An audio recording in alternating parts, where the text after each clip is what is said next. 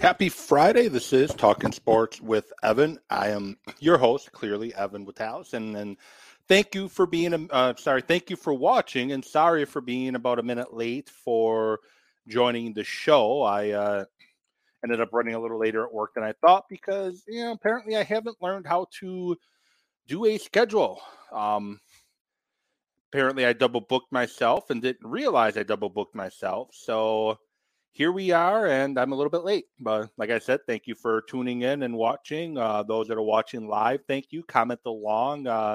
Those that are watching it or listening to it later, feel free to comment as well. But lots to talk about today. The Milwaukee Brewers continuing to play good baseball. They are first in the NL Central, sitting at 14-5, going to start a series against Boston and continuing to win, find ways to win, manufacture ways to win, and they are getting there. And I'm going to talk about that and discuss how long can this actually last, because injuries are starting to pile up. The latest one I got to find on my phone, Garrett Mitchell injured badly. Brewers' outfield season is in jeopardy with surgery likely after MRI reveals significant damage to his labrum. So he got hurt in the game on Tuesday against the Seattle Mariners, sliding in the base, and it sounded like it could be a similar injury to what former pitcher of the Brewers had, Jimmy Nelson. It's not like it could be a similar injury. But the injuries are piling on currently. We're going to discuss how long I think this lasts for Milwaukee. Milwaukee Bucks, speaking of the other Milwaukee sports team that is playing in the NBA playoffs right now. Tough game one loss to the Miami Heat, followed up by a complete butt kicking in game two against the Miami Heat. What went well, and what do the Bucks need to do to win? What do the Bucks need to do to win in game three? And is Giannis going to play? Giannis left game one early with the back, and now he is currently questionable for game 3. He missed game 2 because of the back. And I guess it's a good thing that he's questionable today because he was doubtful. He was doubtful Monday or Tuesday, and then Wednesday they upgraded him to questionable, and then he didn't play. So the fact that he is questionable now, does he get upgraded to probable or playing when the game gets set to play tomorrow? And can the Bucks win game 3 with or without Giannis? That'll be the million-dollar question. And this time next week, round 1 of the NFL draft will be over. Round 2 will be underway. And I asked a question earlier on Twitter. What player, if the Packers choose to draft in the first round, what player would you wake up Friday morning following the first round of the draft, what player would you be mad about? I used a little head exploding from some animated movie as a gift because I thought it would fit a lot of people. Because there's going to be a lot of reactions Thursday when the pick comes in, but after you sleep on it, what pick is going to have you just ready to piss people, be pissed off. And I'm going to also talk about that and talk about each team's biggest need going into the NFL draft that I feel is their biggest need and what's holding them back. So thank you so much for watching. That's the outline of this show here today. And going to start off with the Milwaukee Brewers. And like I said, the Brewers currently at 14-5, about to take on the Boston Red Sox in a little over an hour. First pitch is set at 7:10. So a little bit over an hour, first pitch is set. And the Brewers, as I said, they're playing pretty solid baseball right now. They're continuing to win. They're continuing to find ways to win. Corbin Burnes is supposed to start tomorrow after leaving the game early. His last start was some shoulder pec strain, I think they called it. But the Brewers continuing to work on trying to find ways to win, and they've been winning a lot with the young guys. And we're now 3 weeks into the season. 3 weeks ago yesterday was opening day, and the Brewers sitting at 14-5. And some guys that are standing out for me right now with the Brewers in a good way. You have Bryce Terang, the rookie, Off to a really good start, getting on base quite a bit, playing some good baseball is Terang. William Contreras has been great both behind home plate as the catcher and with the bat. He's currently a 302, 393, 340, 733 stat line. Doesn't have a home run yet this year, but he has 4 RBI, 16 hits on 53 plate appearances, and he's walked 8 times in those 53 appearances, struck out 10 times. Brian Anderson, currently batting .273, 3 home runs, 15 RBIs, has 3 doubles, and I mentioned the 3 home runs, has struck out 21 times, but he has walked 8, and he's slash line of .273, 342, 455, 797. Unfortunate news about Garrett Mitchell, but Garrett Mitchell has been a bit of a surprise, not surprise, but a good, strong player thus far, especially in the field, but he'll likely be out for the rest of the season. And Christian Yelich has been okay so far. He's currently batting .234, 322, 377, 699. He has 3 home runs, 7 RBIs. He's struck out 27 times, which is concerning. But he is getting better looks at the plate. He's had some good games recently, not so good games as well. So he's still been up and down, but I think he's, been doing a better job in 18 hits and 77 at bats and walking 10 times. He's stolen 4 bases and he's finding ways to push people across. Adames, who's traditionally a slow starter, has been pretty hot with 4 home runs, 12 RBIs, 254 batting average. Righty Tellez has picked it up lately. He's batting .237, but just last week he was in the low 200s and the upper 100s. He's really turned it around. Luke Vogt has turned it around recently. He's gotten his batting average up to .270. On base percentage of .289, slugging .297, and he could get on base a little better, but where he started and where he's at now, happy to see. And Brasso has filled in nicely when needed. But the problem the Brewers have had, Luis Urias moved to the 60-day IL, got hurt first game of the year. You remember Brandon Sneed talking about that following the Brewers opening day loss to the Cubs, that he got hurt and looked significant when now he's on the 60-day IL. Corbin Burns, as I mentioned, strained pectoral muscle. Not going to miss the start, but that is concerning. Brandon Woodruff is going to be out for a while with a shoulder blade issue. Probably not going to see him for several weeks or months. Garrett Mitchell likely done for the year. Injuries are starting to catch up. Adrian Hauser should be coming back soon, which is a good thing. I know a lot of people don't like Adrian Hauser, but he's serviceable, and you know what you're going to get with him. Unfortunately, he won't get to be that 6th guy in the rotation this year. Colin Ray's been pitching well in place of Woody, which is good to see. Lauer pitched better the last start. Freddie Peralta has been pitching pretty well, except his most recent start. We'll see how he does. I think tonight he's on the mound.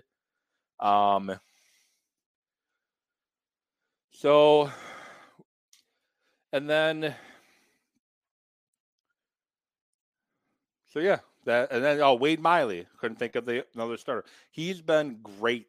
One of the positives that we've seen from the Brewers thus far. So health is a big concern, and how healthy the Brewers are. If they can stop having injuries, they could still continue to play well and continue to win baseball games. But eventually these injuries are going to catch up to them as you're going to be bringing people up from AAA or playing people more frequently than you would like to because you keep getting guys injured. So hopefully we're about done with that. We can always hope. We can always be hopeful and be optimistic that we are finishing up, hopefully, with all these injuries that have been happening with the Brewers thus far this season. And hopefully they can stay healthy and continue to win baseball games. Other surprises in Major League Baseball so far through a couple weeks. I had a tab open for this, but it went away, unfortunately. And now my internet. Oh, here we go. So the Tampa Bay Rays, 16-3. Big surprise. And I figured Tampa Bay would be a good team. They've been good the last several years, but they're 10-0 at home, 6-3 on the road, 7-3 in their last 10, and they are just winning baseball games at a very high clip right now. Are they going to settle back down and get back down to earth and probably go on a couple losing streaks here and there? Yes. But Tampa Bay has been quite surprising thus far. The New York Yankees at 12-7, probably a little disappointing. 12-7 is not bad. It's .632 record, winning percentage. But I think they're not as hot as they were hoping. The Twins are surprising, sitting at 11-8 so far. First place in the AL Central. The White Sox disappointing 7-12. Tigers are surprising 7-10. The Rangers surprising 12-6. Houston at 9-10. Angels at 9-10. Mariners 8-11. The Athletics 3-16. Soon to be the Las Vegas Athletics, unfortunately. They're at 3-16. Very disappointing. And we knew they were going to be bad, but not quite this bad. I feel sorry for the 4 or 5 Oakland fans that do go to every game. But the Rangers at 12-6 are very surprised. So they've spent a lot of money the past couple years and have not seen the results. Where now they're starting to see the results. Jump over to the NL. No surprise, the Atlanta Braves 14-5. Surprise, the Miami Marlins sitting at 10-9. 3 weeks into the season, game over 500. That's good for Miami. Nobody was expecting Miami to be anywhere near 500. And through 3 weeks of the season, they're staying up there, and they're 7-3 in their last 10 games. So it's not like they got to 500 with a losing streak. They're 7-3 in their last 10. Phillies a disappointing 8-12. They went on a hot streak last year that brought them all the way to World Series runner-ups after they fired their manager, and they're disappointing 8-12 to start the year. Good for them. Bryce Harper soon to be back, looking for a May return from the injured list from Tommy John surgery that he had.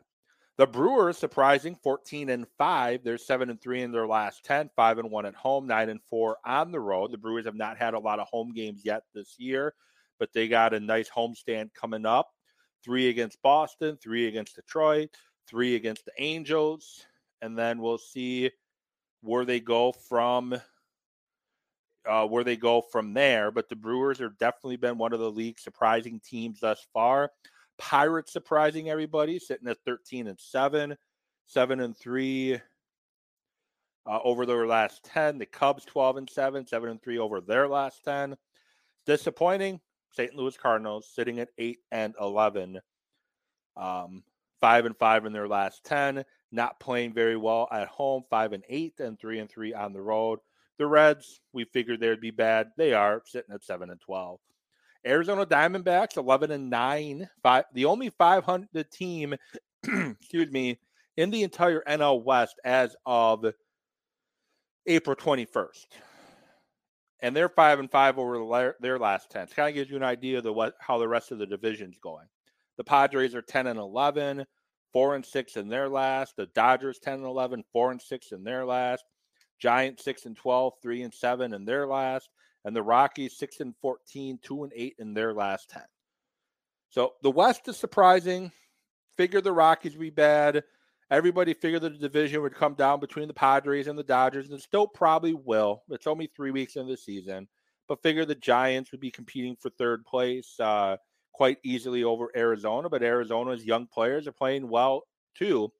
And the young guys, for the most part, I would say overall in baseball, are taking advantage of some of these newer rules that are in place as guys get comfortable. Now, yes, the Brewers, the Pirates, the Diamondbacks, the Miami Marlins, they're going to have stretches where they don't play very good baseball. But I think the Brewers' pitching staff is good enough that they're not going to have that many. So we'll see next week. Brewers are currently a game and a half up on the Pirates. The Diamondbacks game and a half up on the Padres. The Braves a game and a half up on the Mets. That could be completely flip-flop next week, which I will talk about during next week's show, which will be a live NFL draft show, but I will talk a little bit about what the latest is in baseball standings-wise. The Yankees could easily be in first place by the end of the week. The Guardians can easily be in first place by the end of the weekend. The Angels and the Astros can jump the Rangers easily. So basically what I'm saying is For the teams that are exceeding expectations right now, feel free to be happy, celebrate. I'm happy with what the Brewers are doing, but I do know that it's a long season and that can change very quickly, especially with the way the Brewers' health is going right now. It can change with the Brewers too. So, unfortunately, as I mentioned, Garrett Mitchell is probably out for the rest of the season with damage to his labrum. The Bucks lose game one embarrassingly, 130 to 117. First a playoff record for the Heat. The Heat offense is awful, but yet they score 130. And they shot 60% from the field, 60% from three. You knew the Heat weren't going to be able to do that. And the Bucks shot a embarrassing percentage from three, and you knew the Bucks weren't going to shoot that bad again. Game two came around. Bucks win 138 to 122, and in reality, the game was not that close. The Heat had a pretty strong fourth quarter when the Bucks kind of checked out. Bucks only scored 20 points in the fourth quarter. The Heat's 37. Outside of that, they held the Heat in check, 28, 27, and 30 points in quarters 1, 2, and 3, where the Bucks had 35, 46, and 37. Again, yes, they still had some starters on the floor in the fourth quarter, but overall, I think the Bucks really checked out because they had such a big lead.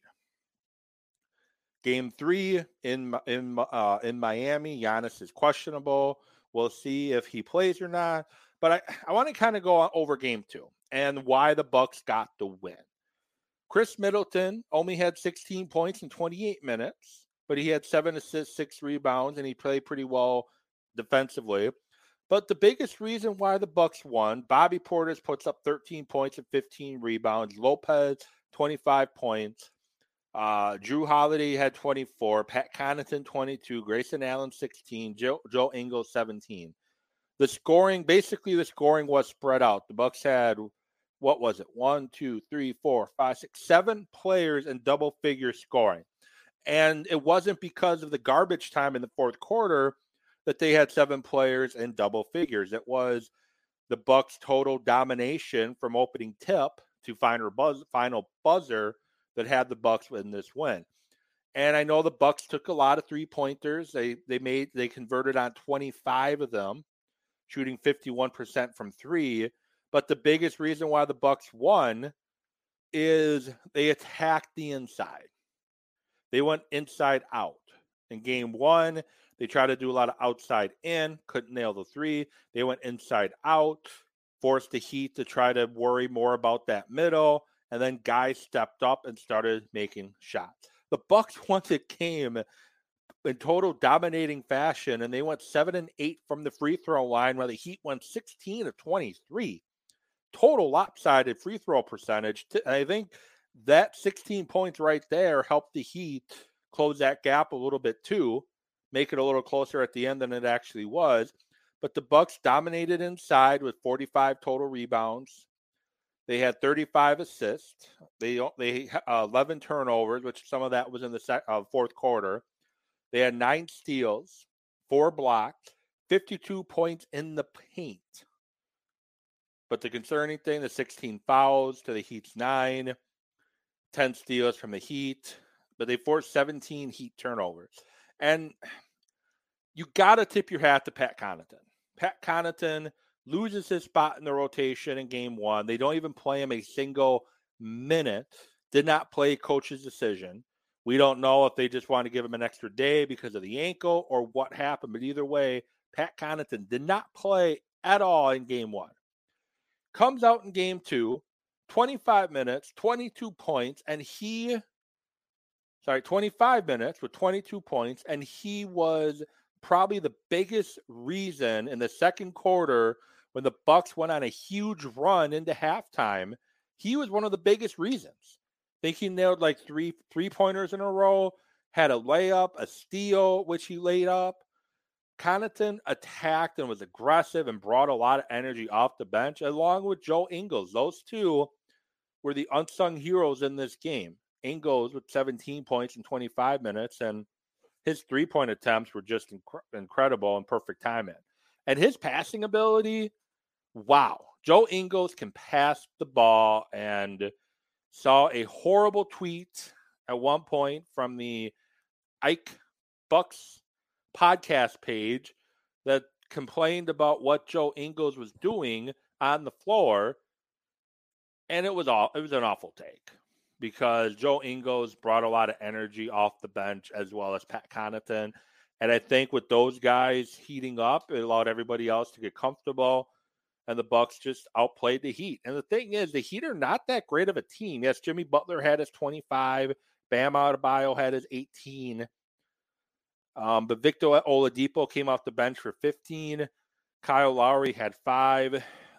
Gabe Vincent, 16. Duncan Robinson, 14. But a lot of those were in garbage time for Duncan Robinson. I think we saw why Duncan Robinson didn't play a lot this season and why he didn't really play at all until Tyler Herro's injury. I think the Tyler Herro injury is too much for the Heat to overcome. But what I want to see in Game 3 is the same energy from the Bucks. Game 1, obviously, urgency was not there. Game 2, lots of urgency. They were aggressive. They attacked. They played really good basketball. And that's what I want to see in Game 3 is I want to see that aggressive attitude that, hey, we're better than this basketball team with or without our best player. We have to show it. And that's what the Bucks did. They showed that they were the better team overall in Game 2. And hopefully that continues in Game 3 because the home team role players tend to play a little bit better on than they do on the road. So we'll see if some of these guys at the Heat end up having good games, but the Heat don't have a lot of depth and they don't have a lot of talent. And Tyler Herro was one of their better players, and without him, it's going to be difficult. A couple other things I want to discuss. Bobby Portis finishes 3rd and 6th man of the year. Malcolm Brogdon wins the year. I personally think Bobby Portis should have got 6th man of the year.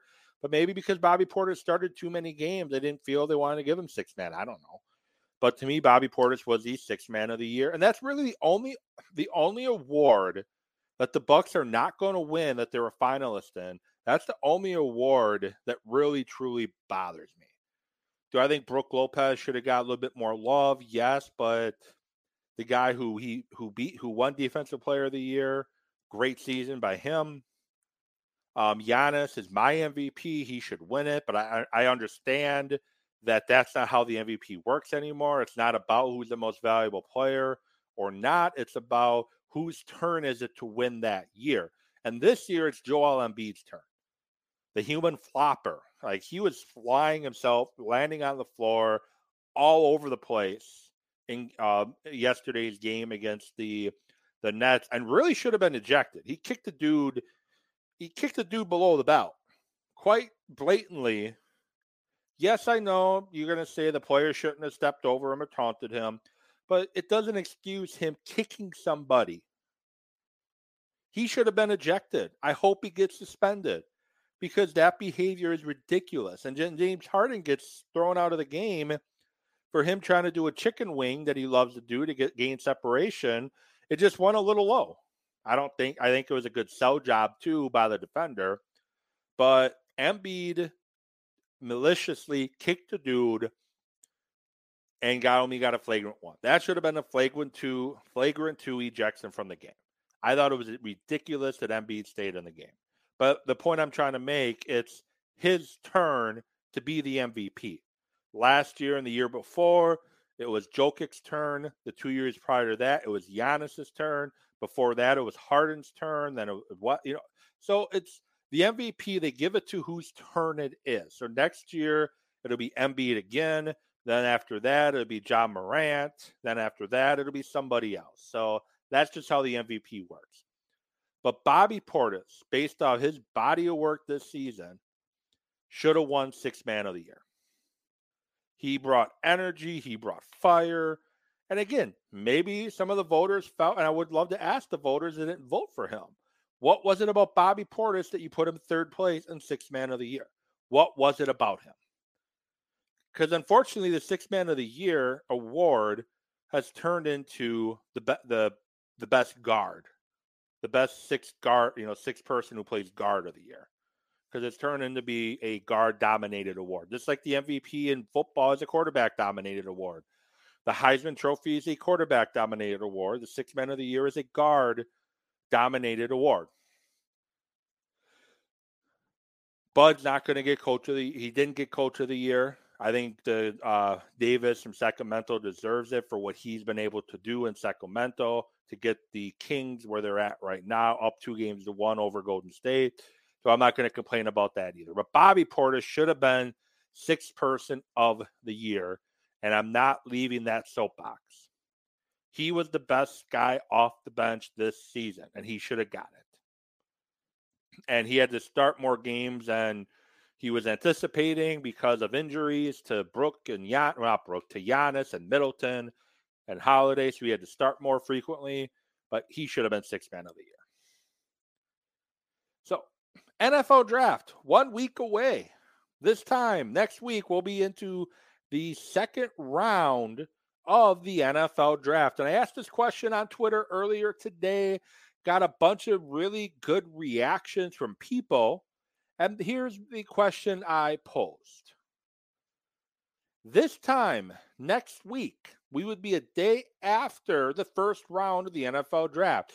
Who is one guy, if the Packers took at 15, that would have you wake up mad?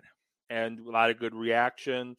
Aaron Andrews from at Lombardi Lounge, probably any offensive lineman. I disagree with so him and I disagree there. I think taking an offensive lineman, depending on who it is, would be fine. Michael Mayer, tight end from Notre Dame, from at Beavers 33, at WI guy in MN, a tight end or a punter for that matter. So no tight end or punter for WI guy in MN, and I agree about the punter piece. Tight end, if they were to move back from 15, I'd be okay with it, but not at 15. I wouldn't be pissed off depending on who the tight end was. But if they drafted a punter in the first round, I would walk up to 1265, hold up a picket sign and say, fire Goody. And I'm not saying I'm a big Goody supporter, but I'm usually a Goody defender, if that makes sense.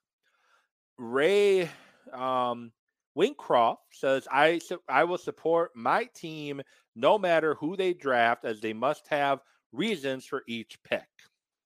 And Ray, take a position. Like, come on, man. You mean to tell me you blindly support your team no matter what they do? What if they draft C.J. Stroud number 1? What if they trade up to number 1 and take C.J. Stroud? What if they take a kicker in the first round?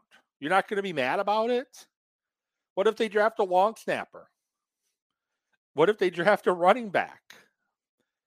Like, you're not going to be mad at if they draft certain positions over others? Like, come on. I know there is a guy in the draft that the Packers take, Ray, you will not be happy about. I get being a fan, rah, rah, rah, but I'm a big Packer fan. I tend to side with, I shouldn't say I side with, I understand certain moves that they make, or at least that's what I say.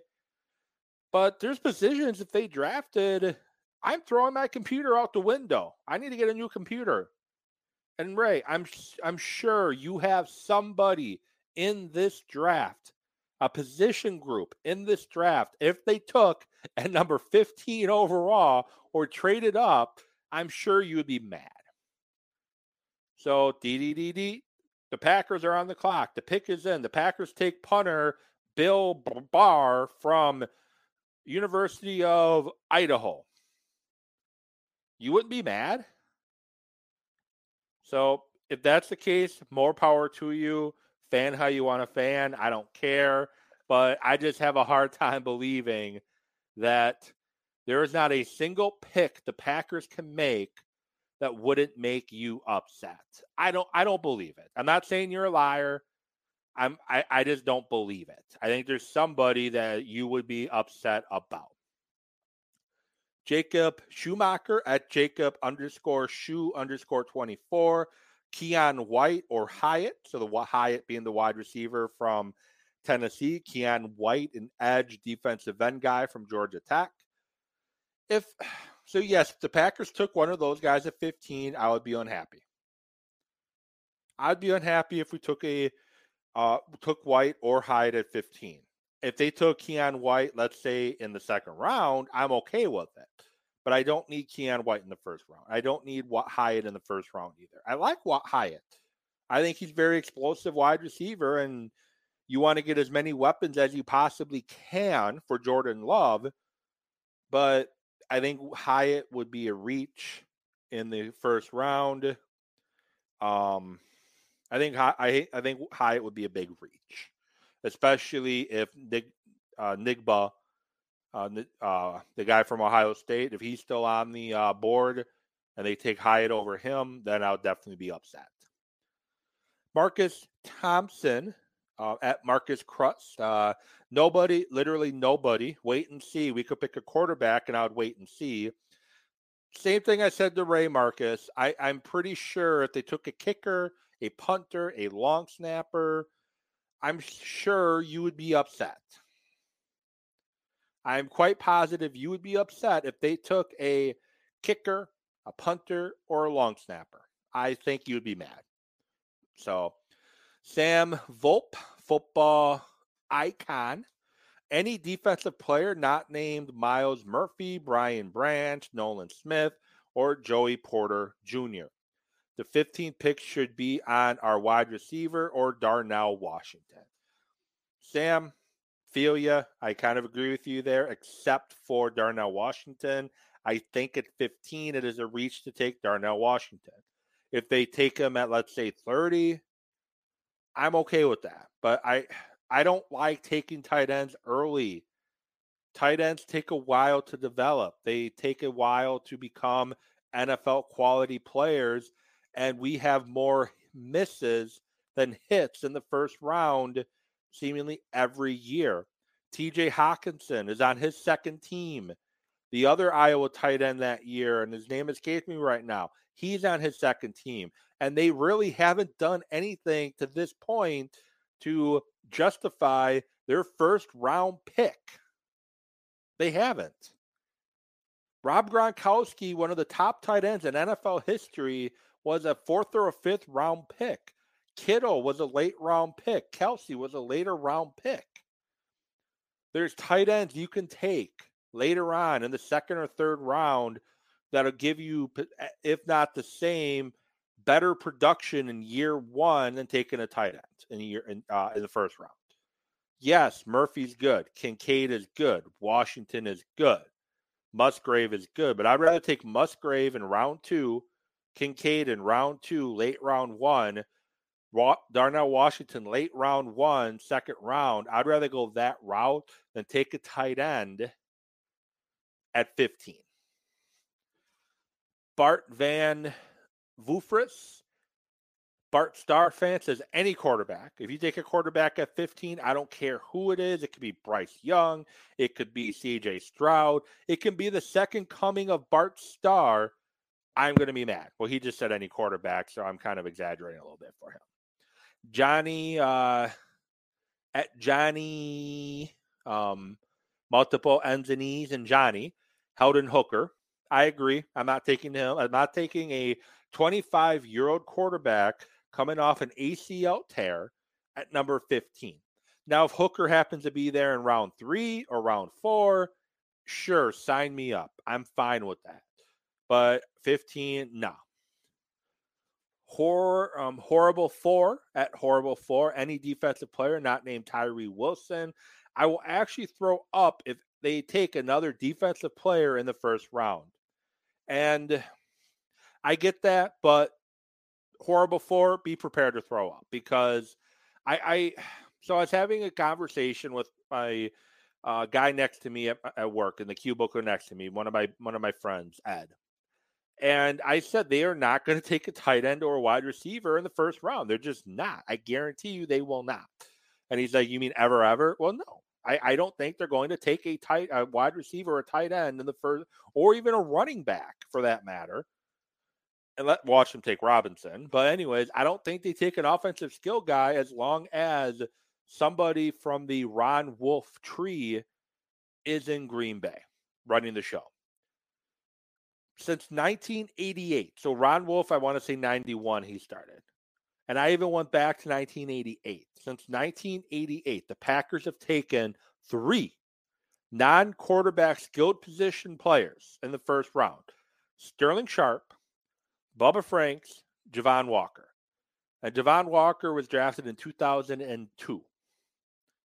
They've only taken, if they haven't taken a defensive player in round 1 since that 2002 draft, they've taken an offensive lineman if they haven't taken a defensive guy.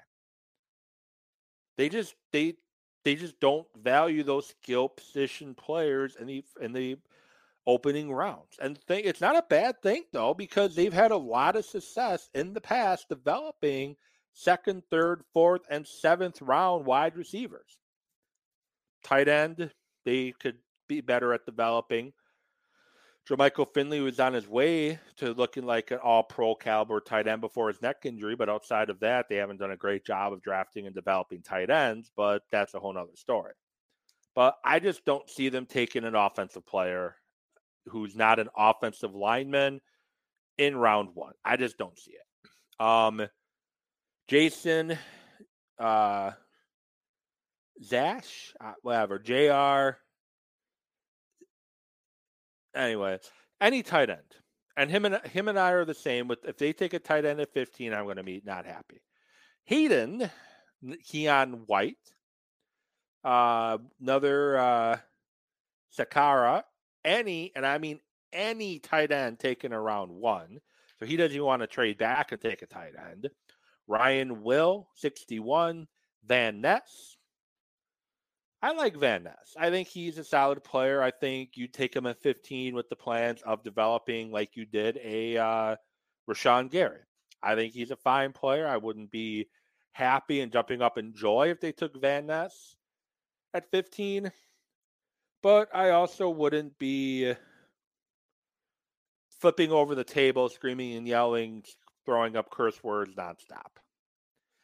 I would be indifferent. That kind of when they took Rashawn Gary, I was very indifferent. That's what I would be if they took Van Ness. The NFL draft dodger, I'm guessing he's not serious here because there's no chance in any universe this happens. He's put Stetson Bennett. Stetson Bennett's likely going undrafted. So if the Packers took Stetson Bennett in round 1, the very next move the Packers make is Goody's being terminated.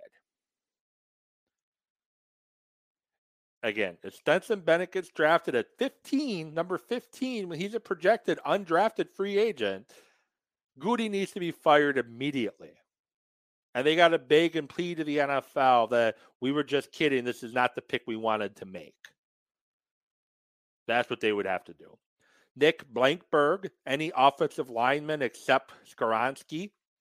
And why don't you like Skoronski, Nick? Is it because he went to Northwestern? Is it the short arms? Is it the where we only want him because his granddad played for Lombardi? Like, why not Skoronski? He was one of the best offensive linemen in college football last year. He played really well against Ohio State. And you know how good Ohio State's defense is. Would I be super excited if they took Skoronski? Probably not. But again, would I be flipping over the table mad? No. Joshua at heavy CR 3 a.m. any tight end. Jason at Rex Wright 5979. Breeze, defensive lineman from Clemson. We had that guy for 4+ years, and his name was Dean Lowry. Very underwhelming. Kind of agree with you there. I don't think Breeze is a first-round talent. But here's the thing with the draft this year. There's really only 15 to 20 guys that will be bona fide first-round picks. Any guy, once you get out of that 15 to 20 range, most of those guys are scored or rated at second, third, fourth. They're rated more second-round guys. So there's very limited first-round talent in this year's draft. That's what I'm getting at. Very limited first-round talent in this year's draft. So that's why I wouldn't be mad if the Packers even traded up to get somebody. But at 15, if their guy isn't there, feel free to trade back and look to get, who's next on your board. Because I don't know the Packers board, but I'm going to guess there's not a lot of first-round guys they have listed for this year. Todd Maroney, Tanner Morgan, again, he's likely not going to be drafted. Yes, I know he was a Packer top 30 visit, but the Packers have a lot of people that come in on the top 30 visits, and they end up bringing them as undrafted free agents. They're doing their homework. They're doing their due diligence. Yes, I don't want Tanner Morgan on my team, but they're just doing their homework. And maybe they bring Tanner Morgan in for an extra body to have in that quarterback room, because you need a backup quarterback. And yes, Tanner Morgan's not it, but you need a backup quarterback. You're going to be in a lot of trouble if you don't have a backup quarterback, because what if Jordan Love gets hurt? Now you're in a lot of trouble. Galvin does not want Van Ness. CC23, quarterback, or pull a Raiders and take a kicker. Trust me, they're not taking a kicker in the first round. There's not a Sebastian Janikowski in this year's draft. Phil, Dalton Kincaid, back injuries, no way. Joseph W., quarterback. Jacob Wolf, Keon White. If they take him, I'll scream. Or if they leave JSN, that's the wide receiver from Ohio State, on the board. John Anderson, Henson Hooker. Not Henson Hooker, but I know who you mean. And then in 3 years, I'll let everyone know it's a great pick. And he was head and shoulders the best quarterback in the draft. Kind of a Jordan Love shot there. But Jordan Love, we don't know what Jordan Love's going to be. At the end of the day, we don't know what he is yet. And there were a lot of people in the year Jordan Love was drafted. Todd McShay was one of them that had Jordan Love as a first-round pick. Todd McShay, I think, had Jordan Love going before the guy Los Angeles Rams took. So Jordan Love people were very high on Jordan Love coming out of Utah State. The reason why we hate it, it's a bad pick, it's horrible, he sucks, should have never happened, is the Packers took him. If Jordan Love would have been drafted by, let's say, the Detroit Lions in the first round, or the Minnesota Vikings in the first round, the talking heads on Get Up, the talking heads on First Take, the Sports Center crew, the local shows, the national shows, they're not talking about how bad Jordan Love is going to be. They're not. But because the Packers took him when they still had Aaron Rodgers, it's the worst thing ever. But you got to remember, is Rodgers came off a down year for his standard, yes, but it was still a down year. And typically quarterbacks at his age don't bounce back and have two of his best seasons in a long time. He ended up having 2 straight MVP seasons. Yes, the situation wasn't handled correctly, because why? If I could ask Brian Gutekunst one question, that question would be, I'm going to pull up one of my colleagues in ESPN Wisconsin here and make it a very long question. Why, when you just drafted Jordan Love, would you sign Aaron Rodgers, who's still under contract for a couple years still, to a very high contract extension that financially cripples what you can do? The reason why the Packers have not been active in free agency at this point is because to trade Aaron Rodgers right now, they're flushing down the toilet $8 million. So what they have in cap room right now, which I want to say it's $22 million, take $8 million away from that. That's what happens when you trade Aaron Rodgers. Why would you give him that contract and the very next year trade him away? Like, is this something you knew you were going to do when you gave him that contract? And I also want to know how much of this is Mark Murphy, who is interfering in the football operations side. I want to know that too.